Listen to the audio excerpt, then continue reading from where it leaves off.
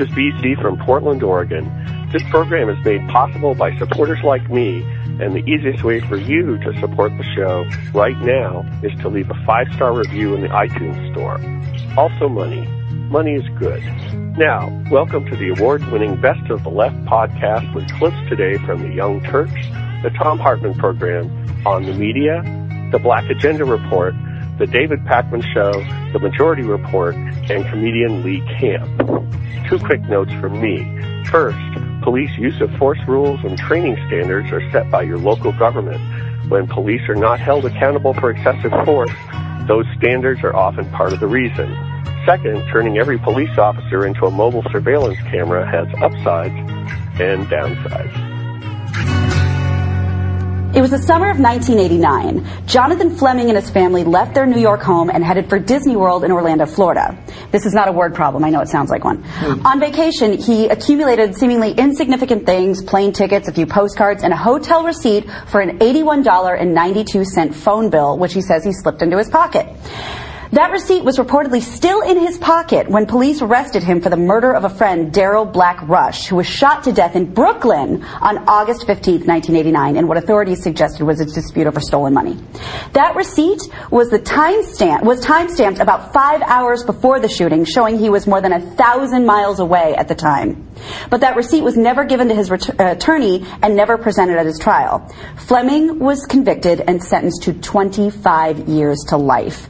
Just a few months shy of a parole hearing, a New York judge on Tuesday vacated Fleming's conviction after prosecutors determined that he was innocent.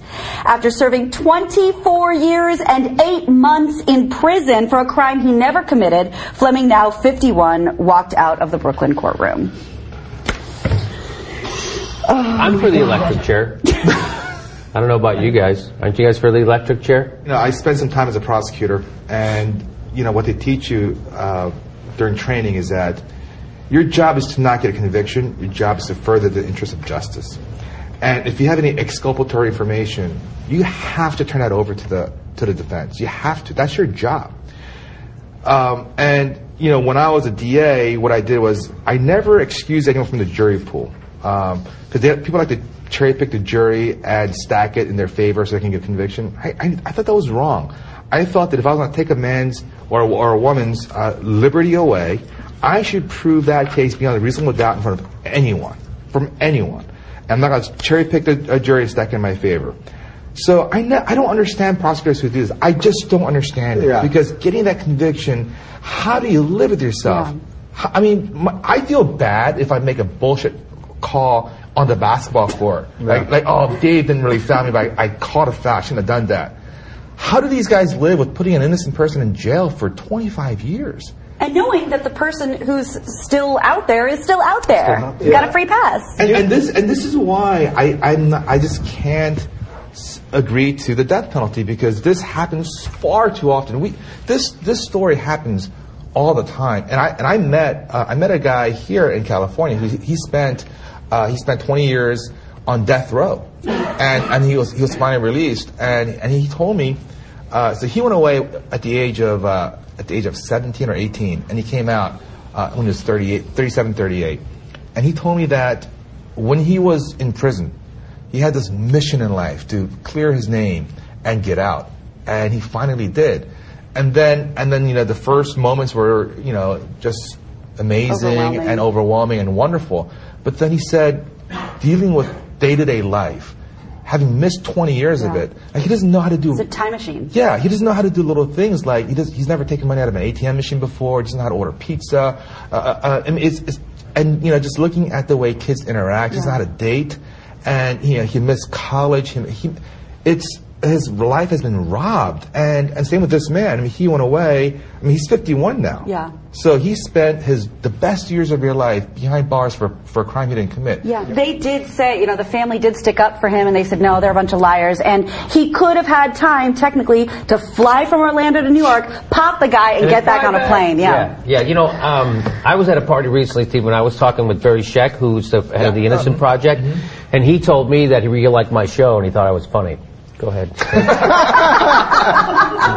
You gave me a decent segue there, I think, accidentally. Barry Scheck had something to do with the O.J. Simpson trial, didn't he? He was a defense attorney? Yes. He was part of the defense team, so working on the DNA evidence. The Innocence Project, where they take DNA and they go to the death row and they exonerate people, and every time they try, they exonerate someone. So they do this also with law students, right? Every time a law student class would go and try to find somebody on death row who didn't deserve, they do. They're able to do it. So the reason I was going to bring up the O.J. Simpson thing is because what you said about the attorneys I think is interesting, because we always think of defense attorneys. People always talk about defense attorneys that know that they're defending killers. You know what I mean? Like those guys, Cochran and Kardashian and whoever else it was, they knew they were defending O.J. and they knew that he did it. And we always wonder about their ethics. But we never think of the prosecutor's ethics that does something like this. That's really never crossed my mind before, that a prosecutor could somehow have evidence to clear someone and still do it. It's actually it seems far more perverse, actually, than the defense attorney. I believe O.J. is guilty. I believe he did it. However, I believe that having a vigorous defense team that gets him off is a price we pay to have a better justice system overall, because if they didn't do that, the prosecutors would run roughshod. It's just human nature. They'll start taking more shortcuts, cut more corners, and we'll have more and more stories like this man. What is his name? Jonathan Fleming. We'll have more stories of Jonathan Fleming being locked away and the keys thrown away. Look, how many other people are out there who are suffering the same fate? By the way, O.J. Not every innocent person is rescued out of prison. Yeah, but also I agree that we need these sets of norms to defend our democracy and freedom and all that. But I just think it's interesting that we never think of the prosecutors doing it the other way. We always think it's the defense attorneys that are doing it. No justice, no peace. You rig the system. You make it blind. With sleight of hand, you cheat the people every time. You grab more power and won't let go. But you're gonna pay. You don't know. What matters, Bill, and we ain't gonna take it anymore. What matters, Bill, and we ain't gonna take it anymore. Jury nullification. This is over on DemocraticUnderground.com. And they reprinted an article by a segment of it. N2Doc posted it over on DU. By Joe Mazingo. And Julie Shermans watched warily as the judge asked prospective jurors whether they or anyone close to them had a card for medical marijuana. 10 hands lifted, a third of the jury pool. Julie was the assistant U.S. attorney who was prosecuting a guy who ran a dispensary. And she's going, word you can't say on the air. And, rats. And what is happening is increasingly juries are realizing that they have the right of what's called jury nullification. If you are on a jury, the judge is going to tell you that your job is to decide the case based on the facts before you. But the actual law in the United States, established way back in the founding era and maintained to this day, the actual law is that if you're on a jury, you can not only judge the facts, you can play Supreme Court. You can judge the law. You have to do it based on your conscience. Jury nullification, here's a classic definition. It's a sanctioned doctrine of trial proceedings wherein members of a jury disregard either the evidence presented. You can say, yeah, that guy sold that guy some pot. I don't care. I'm not going to convict him. You can disregard the evidence or the instructions of the judge. In other words, you can become the juror can be, you as a juror can determine both fact and law. You can be your own Supreme Court when you're on a jury. This is called jury nullification. And most people in America do not know this. Prosecutors don't want you to know it. Judges don't want you to know it. If you talk about knowing it, They will exclude you from the jury pool and anybody who heard you talking about it. And I'm not suggesting that you should use your knowledge of this as a way to get out of jury duty. If anything, you should go for jury duty. And if, very often, I'd say probably, 90% of the time or more, juries are, they have a case before them where somebody actually did some horrible thing and the law is appropriate. Somebody beat up somebody, somebody shot somebody, somebody robbed somebody at gunpoint. You're not going to nullify that law. You're not going to ignore the facts in the case. You're going to find the guy guilty and send him to jail. That's the appropriate thing to do. But if it's a case of, it's one of those 8 times more black people are arrested and convicted of possessing marijuana than white people, if it's a case like that, black guy who got busted with a couple of joints because he was in a stop and frisk, if I was on that jury, I would say, A, we're going to ignore the evidence, and B, we're going to say that we don't want to enforce the law. Not guilty. Let him out. And I would inform everybody else in the jury room that you have this right. And if you don't believe it, ask the judge. He'll tell you. He must. Now, some judges might try to declare a mistrial or something, but I just don't think they can get away with it. So here's the headline from this article that's reprinted over at Democratic Underground. Jury nullification becoming an issue in pot prosecutions. Increasingly across the United States, jurors who know what I just told you are saying, no, I'm not going to send that guy to jail or that woman. Not going to happen.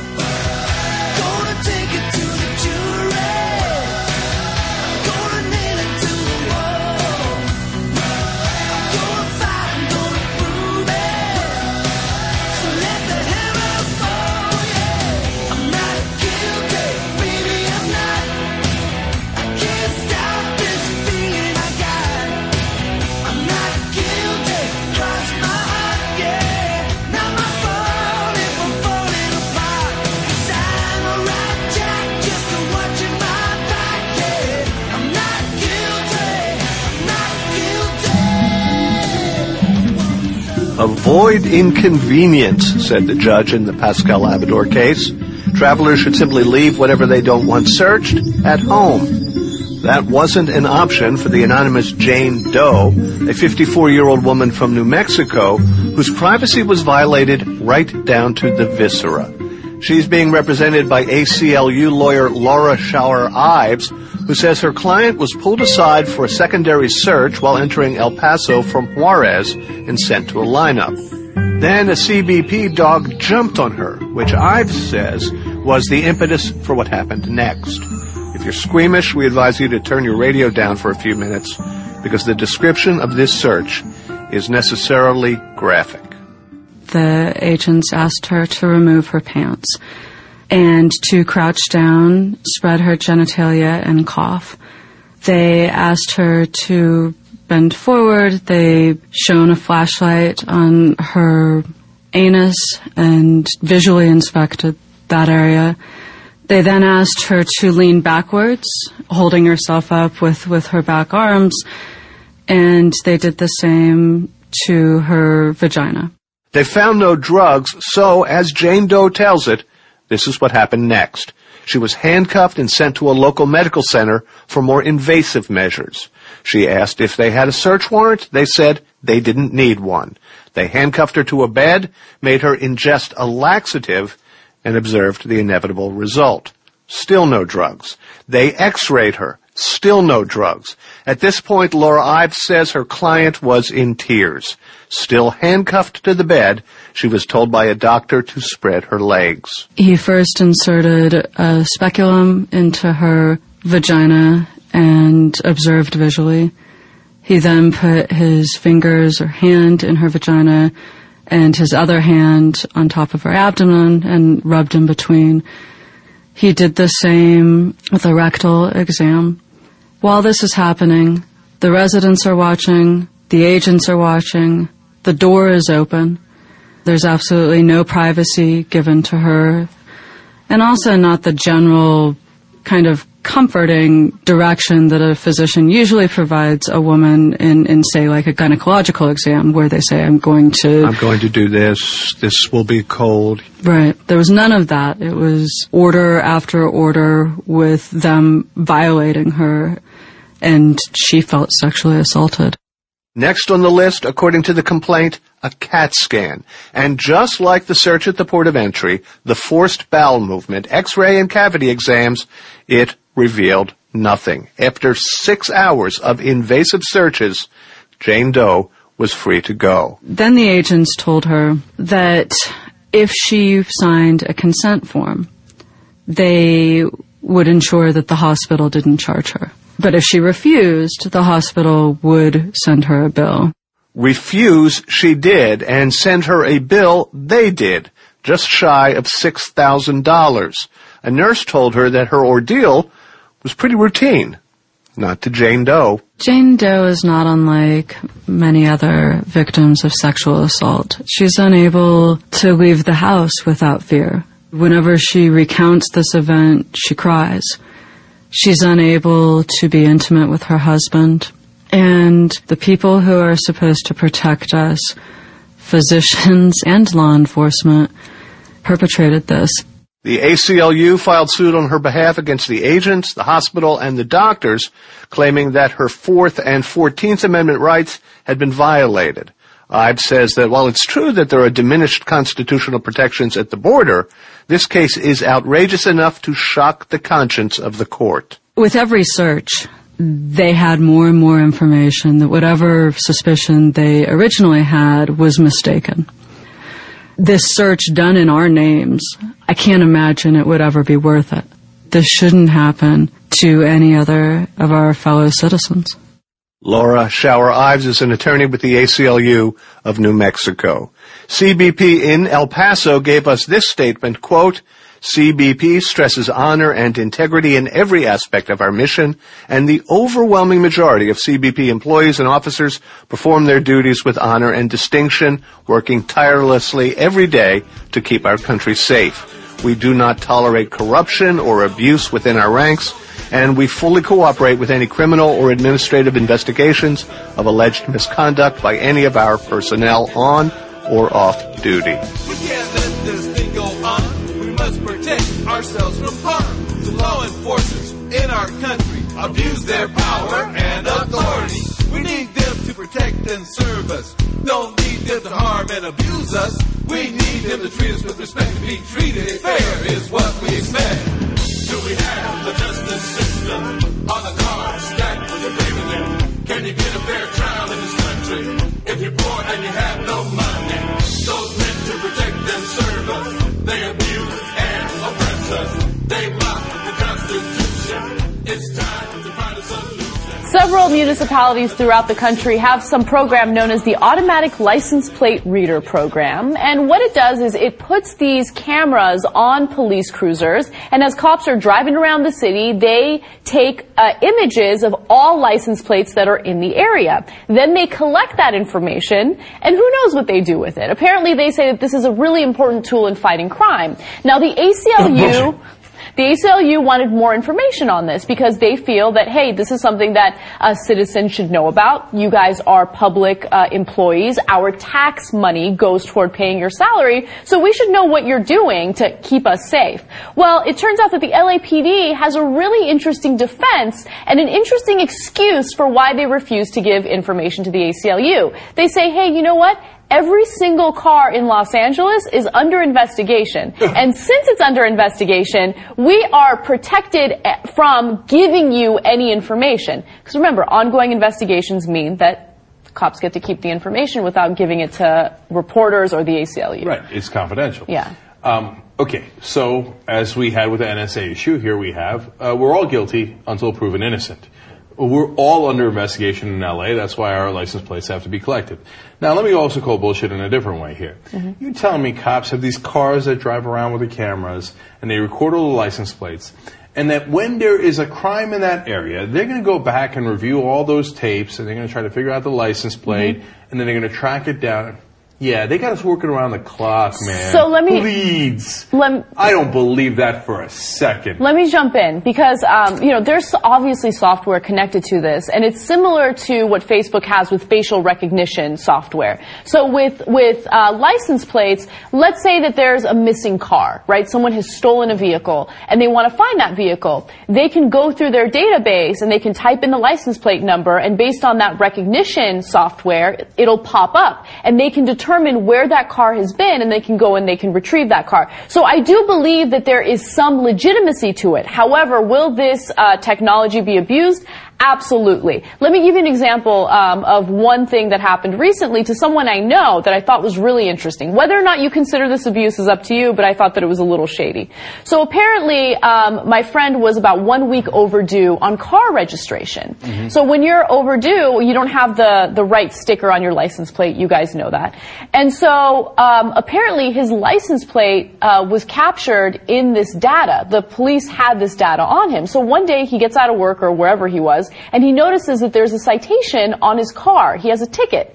And he's like, how the hell did they give me this ticket? And then he realized it was through this license plate program. No, I hate this program. Can't stand it.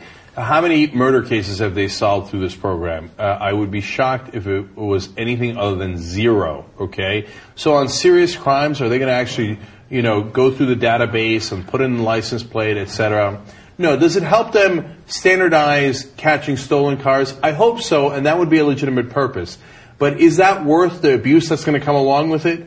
I don't think so. And it helps target people much easier if you wanted to target them. They're obviously covering it up in the most ridiculous way by saying we're all under investigation. And look, finally, I'm not willing to pay that price. I don't want Big Brother to capture everything we do, and if you're ever out of line for a second, your registration was overdue by a week, and here comes Big Brother, and he's going to give you a ticket, and he's watching you at all times. Right. I hate that. That's not what I call freedom. Okay, so let me jump in, because if you don't see the issue with this, draw parallels to what the NSA is doing, right? So the NSA is indiscriminately collecting information on all of us. We don't have to be convicted of a crime. We don't even have to be, there's no probable cause, no suspicion of wrongdoing. It doesn't matter. The NSA collects it. And there's an issue there because we're supposed to be innocent citizens that have to be proven guilty. And in this case in Los Angeles, it's the same issue, right? We haven't done anything wrong, but the government is still watching us. They're still collecting all this information on us. And honestly, I don't see this as an effort to fight crime in a more efficient way. I see this as a way of making more money for the city, right? Yes. Because look, we want to issue more tickets. That brings in more money, especially in places like California where we desperately need that tax revenue. So this is a bad idea. You nailed it, Anna. You've never been more correct than you were there. It's not like they're trying to track down the police commissioner's, ex-wife and whether she's sleeping with somebody, etc. Although, by the way, if you think that abuse isn't going to happen with some cops, where they track their lovers, their wives, or the people, or their wives' lovers, you're crazy. Of course they're going to do that, right? But that's not the main reason they do it. It's for the revenue. Anna's 100% right. It's tickets. They're not solving murders, rapes, etc. on this. They're doing it for revenue off of us. And by the way, that gets distributed in the most unfair way there is. That hits usually the poor and the middle class, and takes a bigger percentage of their income than it does for the rich, right? And so it's regressive taxation in a way. And look, that old stupid cliche of like, oh, well, if you're not doing anything wrong, you got nothing to worry about. If that's true, how would you like a cop following you around 24/7, just peering over your shoulder? Yeah. That's creepy, man. That's unnerving, and it's not freedom. And they know where you are at all times because they also track down the location and the time. So they know exactly where you are, what you're doing, and I see that as a huge problem. And by the way, who do you think pays for those cameras, those fancy cameras on those police cruisers? We do. So we pay them to spy on us. It's amazing. I'm only 23 years old and bold. Never owned a weapon, so what the fuck they stressing for? I go for walks in the wilderness wondering, do the trees see? And what the fuck do they want with me? If they do, man, I'm tripping. Sipping on some brew, cause reality is cuckoo. Rewind the tape, that's his face. He was in the wrong place, running social. We got it all here, he's local. This is what he knows, and this is what he owes. Here's where he goes to buy his clothes. Man, if they really want to run down on me, they should ask. I'm a person, nothing to hide but my ass. For certain, I caught them peeping and keeping count of my actions. What the fuck they tracking? What the fuck that track is? Prisoners held for 10 years and more in solitary confinement at California's infamous Pelican Bay Supermax have won the right to challenge, as a class, the constitutionality of their treatment. A federal judge in Oakland has allowed 5 of the inmates to also represent 500 others who've spent a decade in isolation, as well as 1,100 additional prisoners who are confined in solitary for supposed gang membership. Lawyers for the Center for Constitutional Rights are handling the class action suit. The question they're posing is simple. Does 10 years in solitary, and even longer for dozens of inmates at Pelican Bay, amount to unconstitutionally cruel and unusual punishment? Nowhere else in the world is solitary confinement practiced on anything like the scale of the United States, where 80,000 men and women are held in isolation on any given day. That's significantly more than the total prison populations of France or Germany or Japan, a solitary confinement prison nation within the vast American gulag. Any sane and moral person would agree that solitary confinement for weeks and months, much less years and decades, is a uniquely ghastly form of torture that rips at the essence of what makes us human. It is the ultimate sentence of social death. The Pelican Bay inmates' lawyers believe the recent ruling will, for the first time, force the state of California to defend its draconian policy on its merits.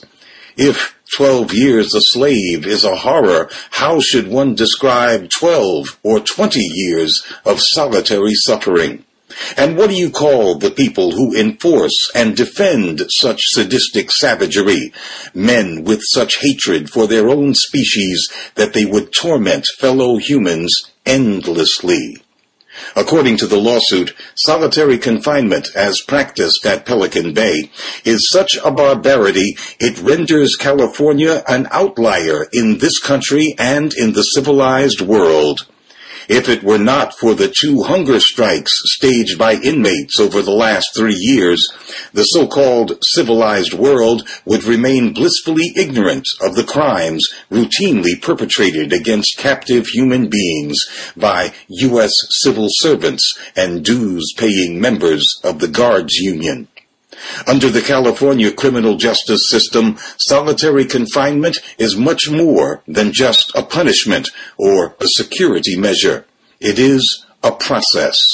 For the 1,100 inmates in solitary at Pelican Bay because of alleged gang associations, the process is designed to turn them into snitches or liars who finger innocent men. Release from solitary is possible only if one admits to gang affiliation and implicates other inmates, who will then be put through the same process. The jailer's roles are identical to those of the Nazi Gestapo, who tortured suspected members of the resistance until they provided the names of their comrades, or of people they hardly knew, who would then become part of the same torture process. Sergeant Bo Bergdahl says he was tortured by his captors in Afghanistan, locked alone in a cage for weeks, maybe a month. In Guantanamo Bay, Cuba, where the prisoners exchanged for Bergdahl spent the last 12 years, the maximum isolation time allowed at a stretch is 30 days. So, it seems that by both the standards of the Taliban and Guantanamo, Pelican Bay, California is the deepest level of hell. For Black Agenda Radio, I'm Glenn Ford. Prison as a punishment, not receiving the fate in a place so desolate, prayers can't even escape. The reason I was here was never communicated clear. 2 minutes in this place appeared like I had waited years. When the lights came on, I was bathing in bladed tears, cause the room had commandeered all of my greatest fears. This ain't Hades, cause it ain't ain't hiding, I don't see devils. I saw 3 different escalators that led to 3 levels. I stepped on the first one, making sure to be careful. Saw fluid-filled lines on the walls that looked like blood vessels. That first floor was called confessional. For 24 hours straight, they questioned and pressured you to express the truth. Everything I did, every evil act was tracked on a sheet of black stone. I had to reenact and read it back. Painfully, I suffered as I heard people applaud. I saw every face of every individual that I scarred. Childhood to teenage to adult years. Each woman that ever shed tears over me vindictively appeared. Who I hurt bad despite them loving me, and left them to suffer without the slightest concern for their recovery. I looked at all the people I dissed, begged the torture to cease and desist. Couldn't leave, they had shackled my feet and my wrists. Oh, this criminalization of everybody I wanted to get to. The AFL-CIO has decided to, abolish the prison industrial complex. They're pointing out, they and the National Urban League, that many employment applications and many applications for credit now, or even to open a bank account, have a little box on them that say, have you ever been arrested or convicted of a crime? And if you say yes, it diminishes the possibility that you're going to be employed or get credit or, in some cases, even be able to open a simple checking account. The city of the District of Columbia, D.C., today put into effect new marijuana regulations because while the district is about 50-50 white and black, and white people in the district are actually a little more likely to smoke marijuana than black people in the District of Columbia, the number of people who get arrested for marijuana in the District of Columbia is 800% more African American than Caucasian, than white people. And so the D.C. City Council said, we're going to put an end to this. This is a waste of police resources. This is a racist outcome. We're going to put an end to this. And so starting today, it's a $25 traffic ticket. It's a parking ticket. It's not even a parking ticket. Parking tickets in the city cost $100.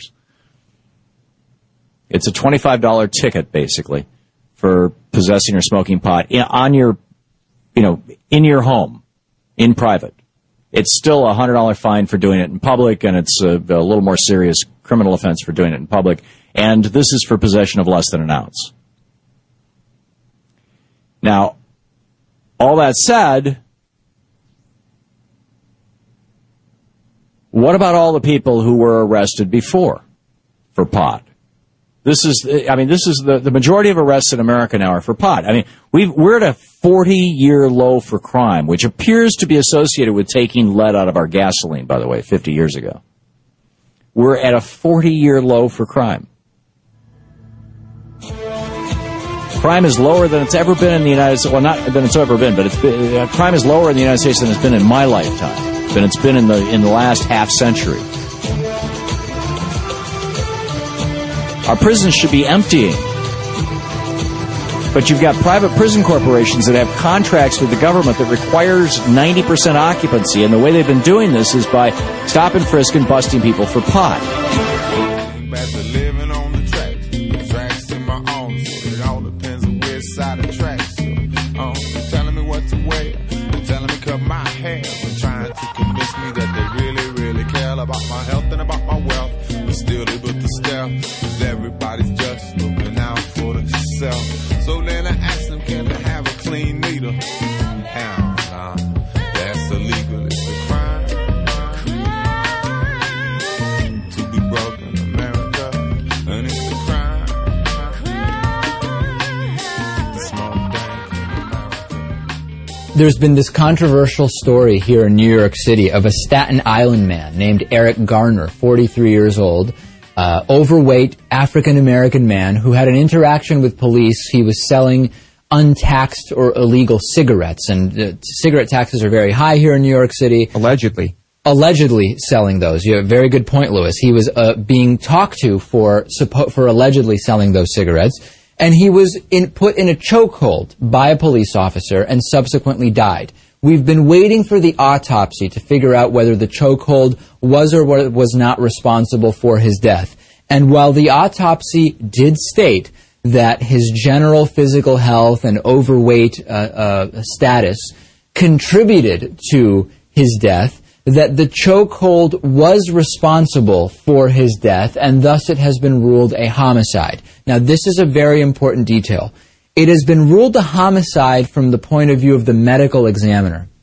And what that means is that the death was caused by another individual. This is completely separate from the police officer being charged with a homicide. It is completely unrelated, other than the fact that certainly you need the homicide from the medical examiner's point of view in order to get to a homicide situation legally. We don't yet know what is going to be the eventual result in terms of the police officer. The police officer has for now been stripped of his gun and badge, but we don't yet know what will happen. Here is a little bit of video of the chokehold incident. You should be able to hear Mr. Garner saying that he can't breathe when he's in this chokehold. Take a look. I'm minding my business. Please just leave me alone. I told you the last time. Please just leave me alone. Please, don't touch me. Don't touch me. Don't touch me. Came over. Do not touch me.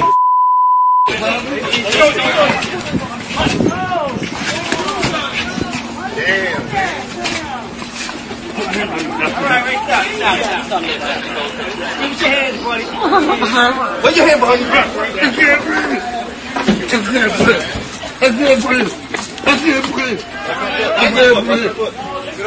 breathe. So, swarmed by police officers, you hear him saying he can't breathe, and some here in New York City see this really as emblematic of the broader problem with police in New York City. Of course, we know about stop and frisk and its disproportionate application to minority individuals, even though it is not more likely that they are actually carrying drugs, as we found out about. And now we see an African-American man allegedly selling untaxed cigarettes, certainly not a violent crime, even if true, and we see the situation very quickly escalate into a swarm of police officers, one with a chokehold, and now that chokehold, according to the medical examiner, responsible for Mr. Garner's death.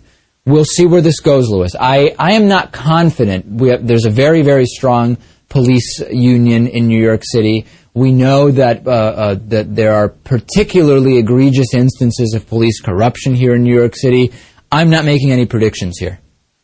I can't make any predictions either, but I watched the whole video. The entire altercation was caught on camera.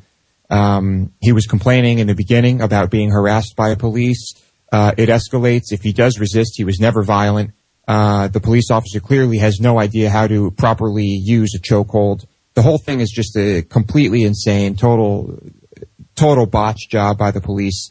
Unfortunately, this thing is just happening way too often. This is one of those situations where I say to myself, could there be more context that I'm missing, which would explain why this went exactly the way it should have gone?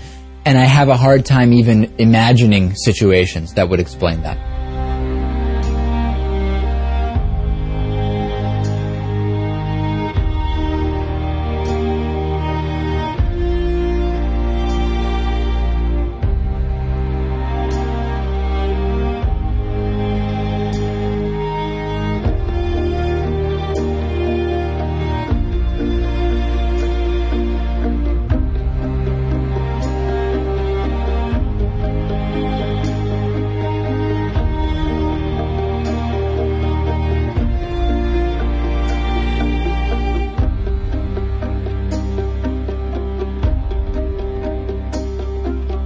A couple weeks ago, I covered on this show the horrific story behind Eric Garner, who was the black man in Staten Island who was choked by the NYPD, said he couldn't breathe while they were forcing him down to the ground in this chokehold, and ended up dying as a result. All because the NYPD believed he was selling loosies, which are basically loose cigarettes. It's illegal to sell them, yes. Apparently they did not find any on him. And regardless if to the fact they did or did not, is it really worth choking a man to death for? I think, again, one of those rhetorical questions. No. No, yes. So this is big news. On Friday, a medical examiner ruled that Eric Garner was killed by neck compressions from the chokehold and the compression of his chest and prone positioning during physical restraint by police. AKA, Eric Garner's death by police chokehold has been ruled a homicide. The finding, according to Huffington Post, via the AP, increases the likelihood that the case will be presented to a grand jury to determine whether Officer Daniel Pantaleo, who choked Garner out, or any other officers involved in the confrontation will face criminal charges. I'll say, I think someone should go to jail over this. A spokesman for the Staten Island DA said prosecutors were still investigating the death and awaited a full autopsy report and death certificate from the medical examiner. Federal officials are monitoring the investigation. A Department of Justice spokeswoman said, Mayor Bill de Blasio and Police Commissioner Bill Braden have stated they will be completely looking into this, making sure these chokeholds, which are already against the NYPD rulebook, don't happen. Bill de Blasio already met with community leaders to discuss this, in which Al Sharpton gave him one hell of a line, saying if your son Dante wasn't your son, again, Bill de Blasio's son is black, he would also be a candidate for an NYPD chokehold. Ramsey Orta, a friend of Garner's who videotaped the struggle with police, said the medical examiner's ruling wasn't surprising on Friday. I knew that was the cause because I saw it, Ramsey Orta said. Now somebody should get charged. Now, I don't think Ramsey Orta was saying, had himself in mind when he said someone should get charged, but that's exactly what happened. This is stunning to me because it's just a little bit too convenient for anyone who's following the story that this just happened. Ramsey Orta, the man whose video you watched if you saw Eric Garner put in that NYPD chokehold and killed, the number one witness to this case, was arrested on Staten Island on Saturday, blocks from the spot where Eric Garner was killed, charged with 2 counts of criminal possession of a weapon, a .25 caliber Norden semi-automatic handgun, that the officer said he tried to pass to a teenager on the sidewalk at 10 p.m. Now this is a bit sketchy. I'm going to just leave it there. Is it possible he was doing it? I guess if he was really stupid. But I would really wonder here. I mean, especially when the police union officials are using this to say, look, this is one of the dangerous officers' face. That guy filming with the camera, he could have been armed. Yeah. And this is also right after this has come out, that a 27-year-old woman, Roseanne Miller, who was 7 months pregnant, was put in an NYPD chokehold. Are you ready for this? For illegal grilling. Having a barbecue outside her home with her husband. I mean, are we real? Oh, by the way, she was black, in case you had any questions. Are we really going to defend this act? Are we really going to defend NYPD using physical force that has been shown to have killed someone, over things like Lucy's and having a barbecue? Really? Unbelievable. There's a problem that needs to be dealt with. There's a national crisis of police abuse, and it needs to be addressed. We will certainly be covering this more because it's not new, but it's getting worse.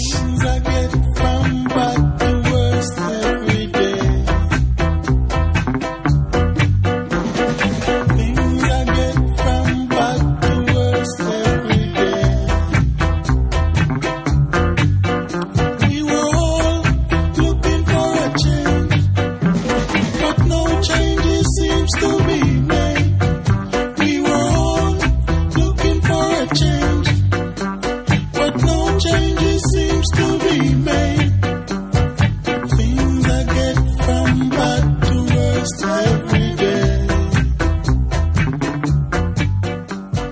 You've reached the activism portion of today's show. Now that you're informed and angry, here's what you can do about it. Today's activism, justice for Eric Garner. When the writing for this segment started, the murder of Eric Garner by the NYPD was the obvious topic. Since then, breaking news that Renisha McBride's killer had been convicted was botched by the Associated Press headline writers. The AP headline was, Suburban Detroit homeowner convicted of second-degree murder for killing woman who showed up drunk on porch. And HuffPo tweeted, man who killed unarmed woman on porch found guilty.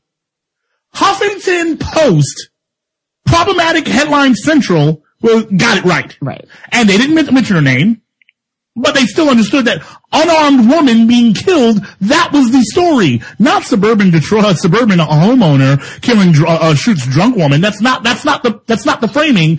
And it's not the framing because, hello, she's a human being. Like, she was not just a drunk woman, a drunk girl. She was someone who was unarmed and murdered and killed in cold blood. And a young teen named Mike Brown was gunned down by police in Ferguson, Missouri. As you heard in the upfront, that was the mother of Michael Brown, a 18-year-old who was shot in Missouri unarmed by police officers. And I know you're like, well, wait, that already happened. You reported this already, but no, this is another one. Simply keeping up with the number of young, murdered black Americans and their treatment by the injustice system and the media is an impossible task.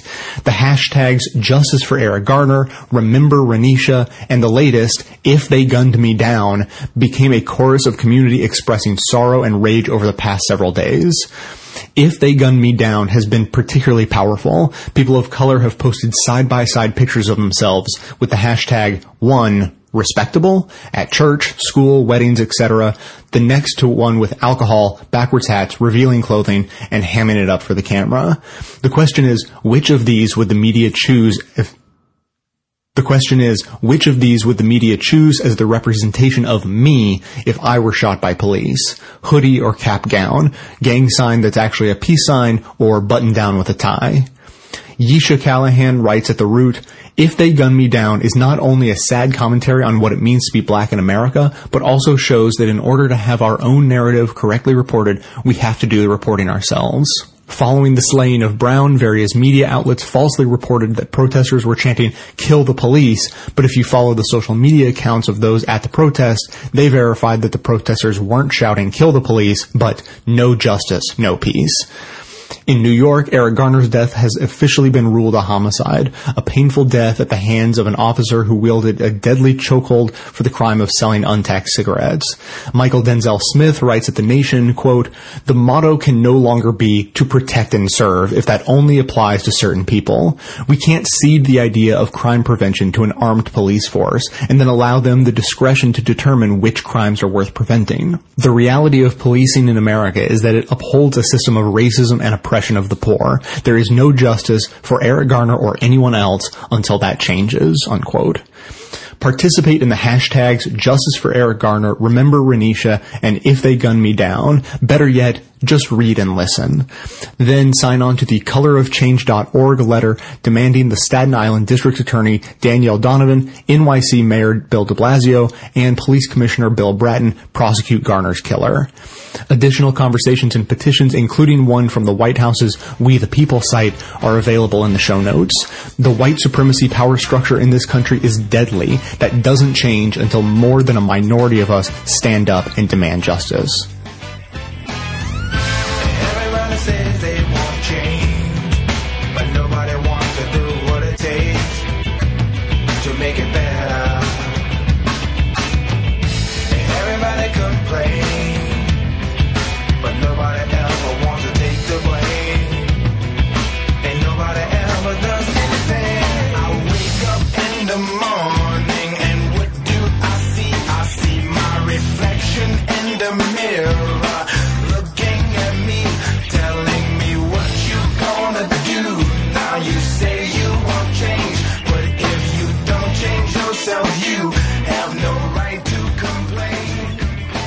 Impressive news from Rialto, California, where 2 years ago they outfitted every police officer with small body cameras that recorded every interaction. And now the numbers are in. Use of force by the officers has fallen 60%, and complaints against officers is down nearly 90%. A funny thing happens when you turn video cameras on cops. They act morally, more empathetic. They're slower to anger and slower to beat the living snot out of a great-grandmother on her wedding day. What? It's never too old to get married. It makes sense because everybody acts differently under scrutiny. For example, right now, I have pants on. This is solely because there are cameras on me.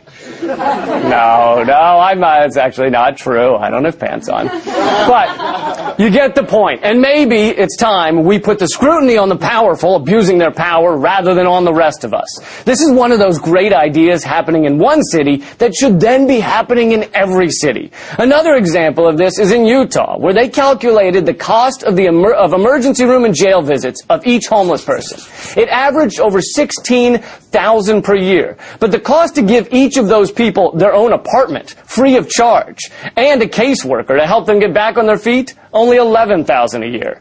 So, in order to save a great deal of taxpayer money, Utah is giving every homeless person their own place. Chronic homelessness has decreased 74% over the past 8 years, and Utah is expected to end homelessness by 2015. We need to take great ideas and spread them throughout the country, rather than just going, oh, Seattle passed a $15 minimum wage, whatever, Nirvana's overrated. We should use our cities like a buffet of good ideas. Rialto's police cameras, Salt Lake City's homeless solution, Portland, Oregon's professional cuddlers, Mobile, Alabama's people movers, right? They're doing very inventive things with moving large masses of people, or people of large mass. We should take the great things from each city and spread it like jam or herpes. Pretty soon we'll have nationwide herpes jam. Isn't that exciting? Which, by the way, never sells well in my farmer's market kiosk. Never does. I'm a Renaissance man. I have many hobbies. Good ideas. Good ideas. Good ideas. Good ideas. Point to your head. Ideas go in and out of there. Now point to your eyes. See ideas materialize and point to your feet. March to the beat of a thought complete and point to your heart. Feel the beat of a pride you need. Good ideas. Good ideas. Good ideas. Good ideas. Good ideas.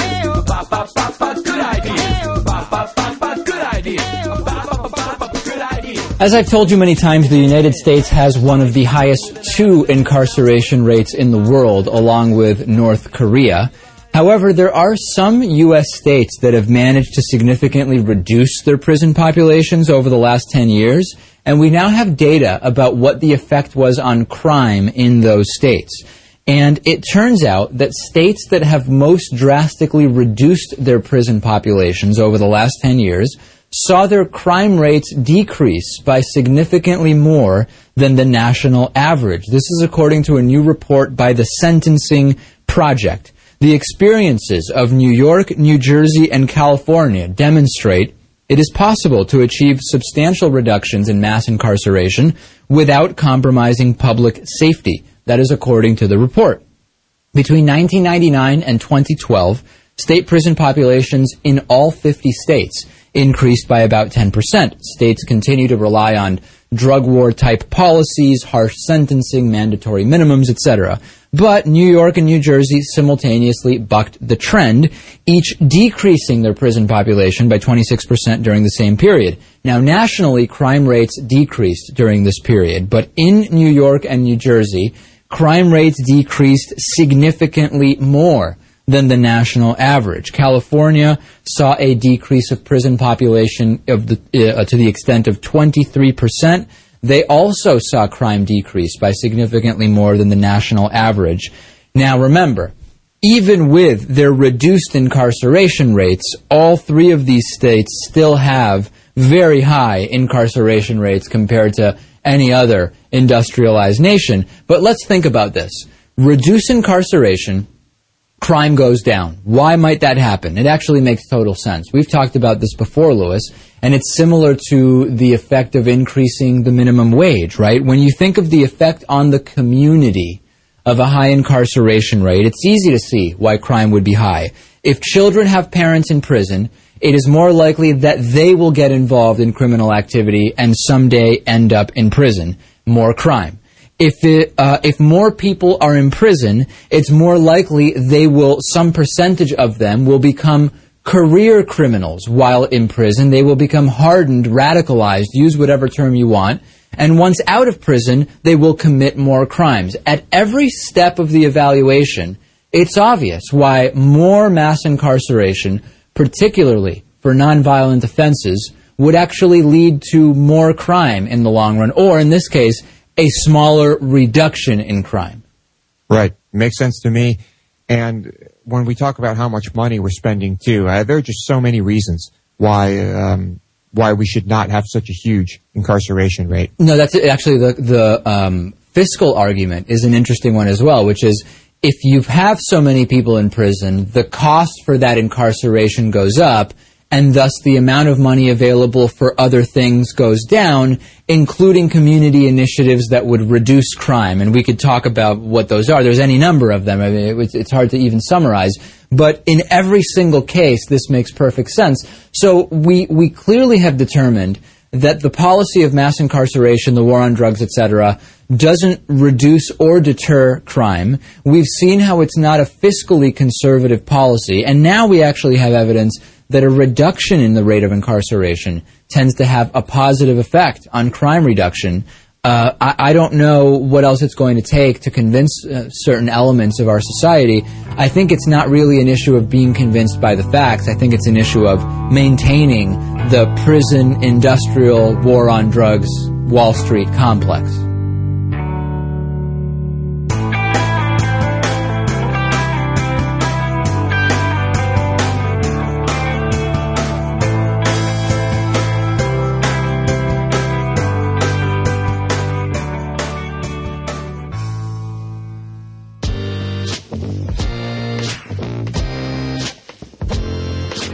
Jay, this is Slim from San Diego. I just listened to the White Privilege episode, and I appreciated getting to hear Dr. Lee's story in her own words. That was a story that I followed in real time, but it's one thing to read it in tweets and another thing to hear it being told in her own voice. I think I listened to the show at the wrong time. I'm still pretty angry over Mike Brown's murder, but I think it ties in with the response I have to the show as a whole. I thought the Young Turks clip brought up an interesting point. You know, it's a point that gets raised in a lot of places, but I don't think it ever really gets developed all the way through, especially not on that clip.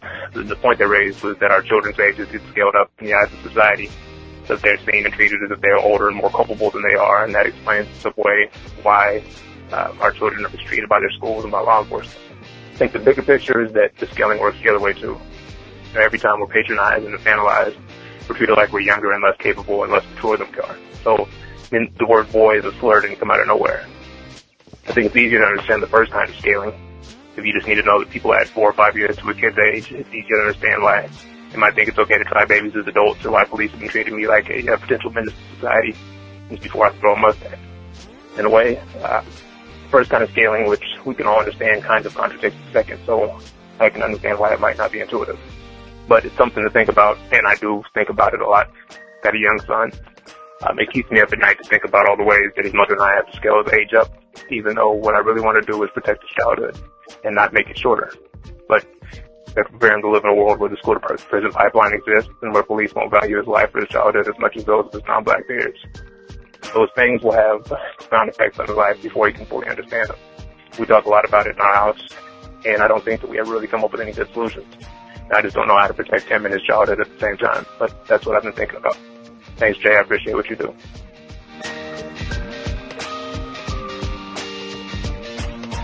Hi, my name is Karen, and I'm calling from Charlotte, North Carolina. I would just like to tell you guys thank you. Thank you for all that you do. I am a black woman, and when I found your podcast, you educated me on so many things in the black community. A lot of things I already knew, but when you give statistics and numbers and you show all this information, it helps me know that I'm not crazy and I'm not insane, and it's just something that I'm not making up as being a black woman. Also, I want to tell you, thank you for being the voice for the voiceless. Thank you for standing up for those that can't stand and those people that have given up in the fight. I just want to tell you guys thank you. Because of you, you have helped inspire a lot of people. And I just want to tell you thank you, because a lot of times people work hard and they grind and they don't realize what change and how big of a difference that they make in people's everyday life. So I just want to encourage you. I want to tell you to keep on doing what you're doing and know that there are people out here that are rooting for you and rooting for your causes. Again, my name is Karen, and I'm calling from Charlotte, North Carolina. And this is just a thank you message. Just thank you for doing all that you guys do. Have a good day, guys.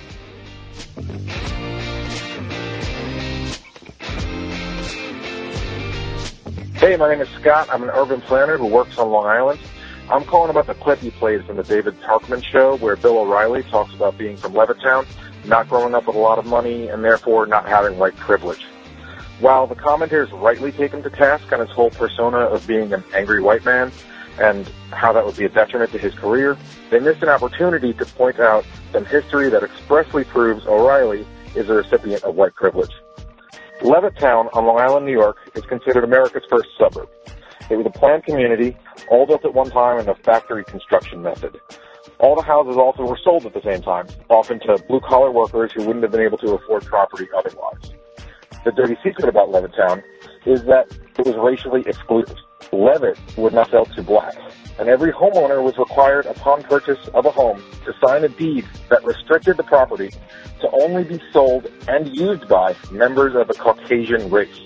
This is in 1947 through 1949, so it's pretty recent history. The Federal Housing Administration at the same time, which was designed to ensure mortgages for the middle class, supported these racial covenants.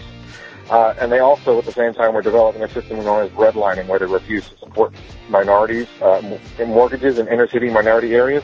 So, anyway, because of a bunch of structural barriers, we end up with the suburban middle class being predominantly white, and like Mr. O'Reilly, privileged to be able to grow up in a nice home despite not having a lot of money.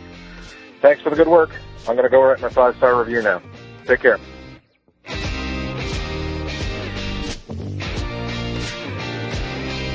Hey, Jay, it's Colin from Cleveland again. I have to tell you, I love Wade's voicemails. I love how Wade was pointing out that his friend said, why would you listen to that liberal source?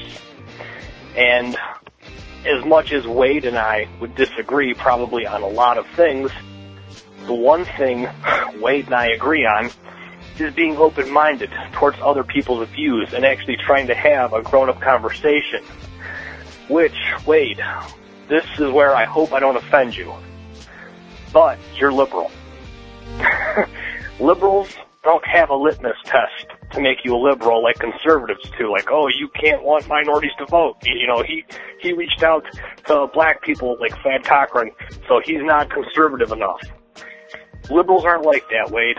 Liberals, put it this way, if you look up liberal, just hit Siri on your phone and ask for the definition of liberal. From 7 definitions of liberal, the first one is showing or characterized by broad-mindedness. It's that simple. That's what makes you, if you want to call yourself liberal, don't call yourself liberal.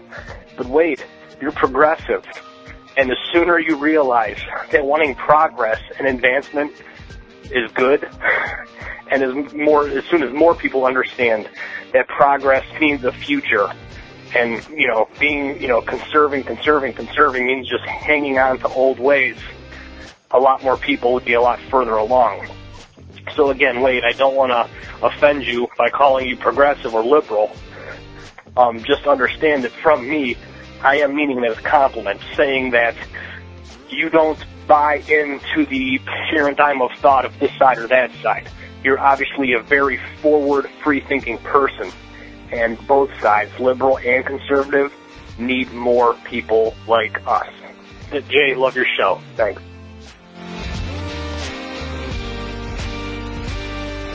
Thanks for listening, everyone. Thanks to the volunteers who helped gather clips to make the show possible. Thanks to Katie Klabusik for all of her work on our social media outlets and activism segments. And thanks to all those who called into the voicemail line. If you'd like to leave a comment or question of your own to be played on the show, the number to dial is 202-999-3991. So we just heard from Colin referring to another regular caller, Wade, describing himself as a conservative.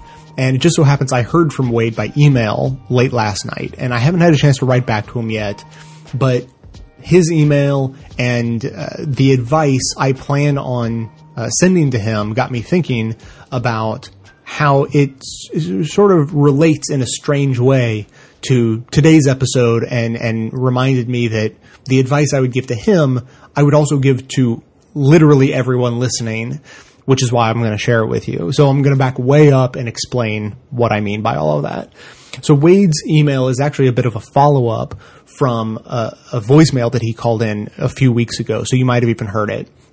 He was calling in basically talking about the distress he's been feeling over the news coming out of Iraq. He fought as a Marine in Iraq, so I can't even imagine what it would be like to have gone through that and, done your work and tried to make a, positive impact, only to have it crumble to pieces and maybe end up worse than before you started. Like, that's nightmarish. I mean, it's not as nightmarish as the people living in Iraq, obviously, but, he's not having a good time of it. And so he described that in detail in a voicemail that's already been played on the show.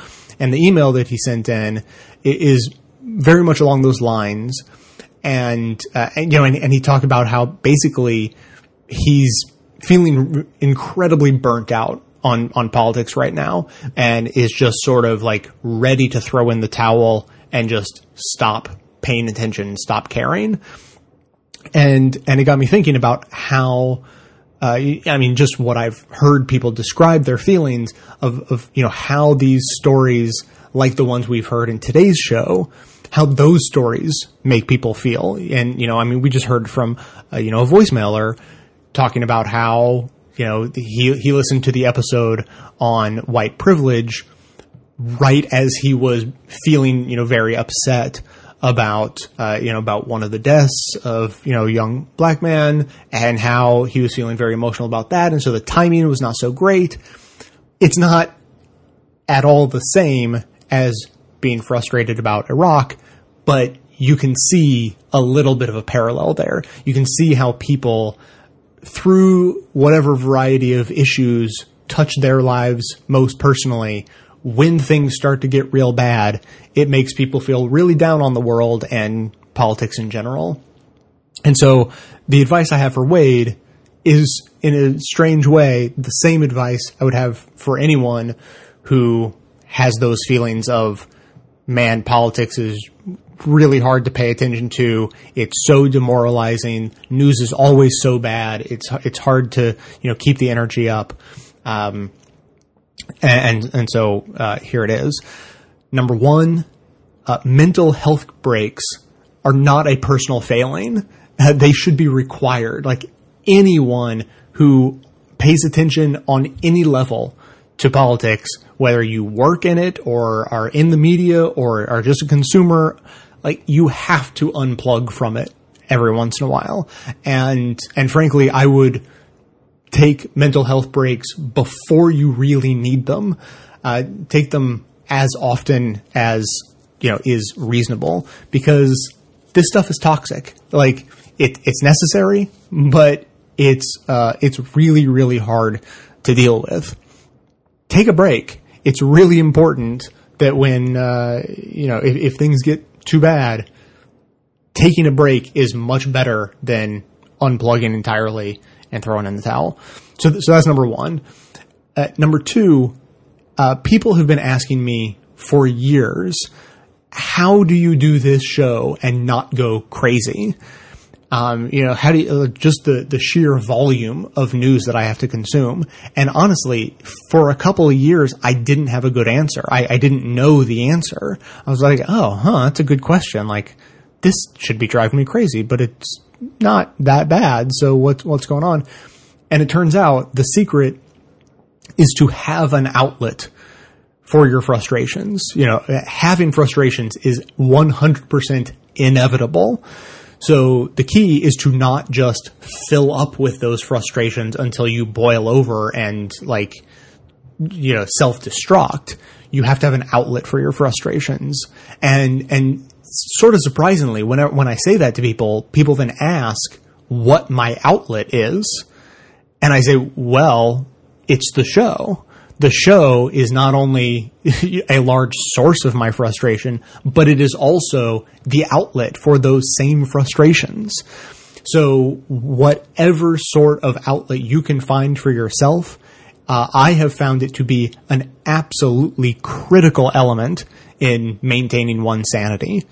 So between those two things, taking mental health breaks when you need them, or maybe even before you absolutely need them, and in the meantime, having an outlet to work out your frustrations are the two must-do things to be able to survive a life of paying attention to politics.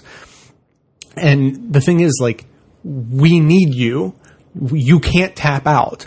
Whether it's Wade or anyone else listening, as Katie very eloquently said at the end of today's activism segment, she was talking about the white supremacy power structure in this country being deadly, but it goes for any issue, and it's that it doesn't change until more than a minority of us stand up and demand justice.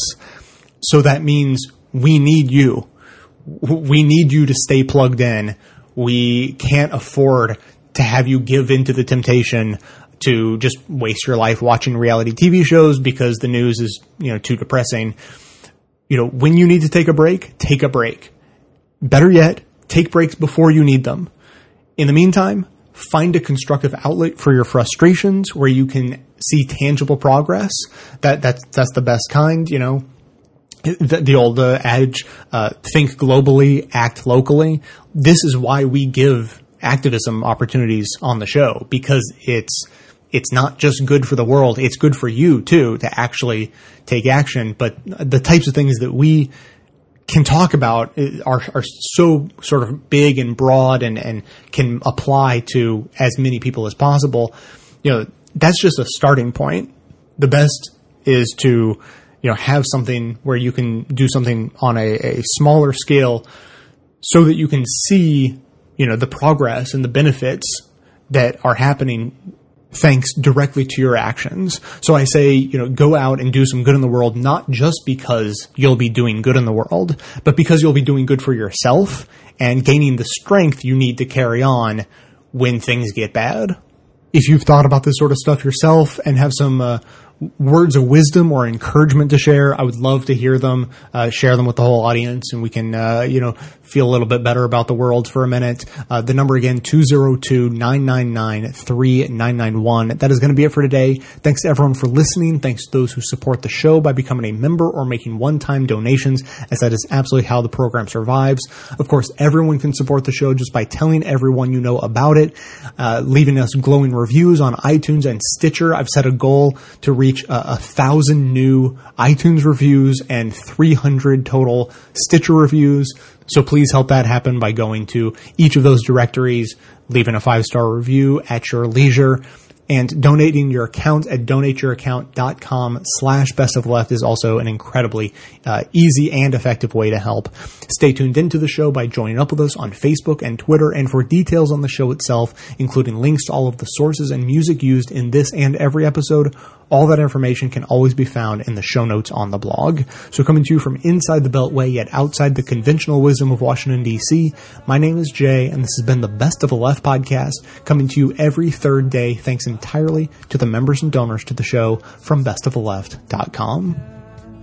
And it's a crying shame how we get so trained